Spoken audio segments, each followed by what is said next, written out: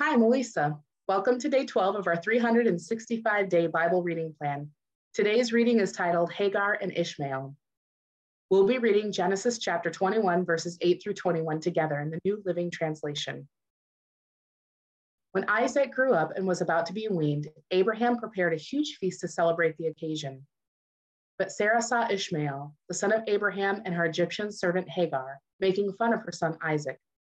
So she turned to Abraham and demanded, "Get rid of that slave woman and her son. He is not going to share the inheritance with my son Isaac. I won't have it." This upset Abraham very much because Ishmael was his son. But God told Abraham, "Do not be upset over the boy and your servant. Do whatever Sarah tells you, for Isaac is the son through whom your descendants will be counted. But I will also make a nation of the descendants of Hagar's son because he is your son too." So Abraham got up early the next morning, prepared food and a container of water, and strapped them on Hagar's shoulders. Then he sent her away with their son, and she wandered aimlessly in the wilderness of Beersheba. When the water was gone, she put the boy in the shade of a bush. Then she went and sat down by herself about 100 yards away.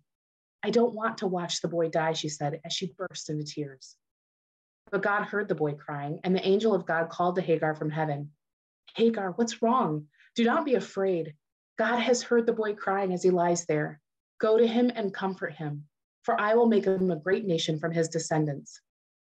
Then God opened Hagar's eyes, and she saw a well full of water. She quickly filled her water container and gave the boy a drink. And God was with the boy as he grew up in the wilderness. He became a skillful archer, and he settled in the wilderness of Paran. His mother arranged for him to marry a woman from the land of Egypt. Thanks for joining us for today's reading. Everyone has an invitation to sit at Jesus' table, and we hope you'll find your story and purpose in God's story.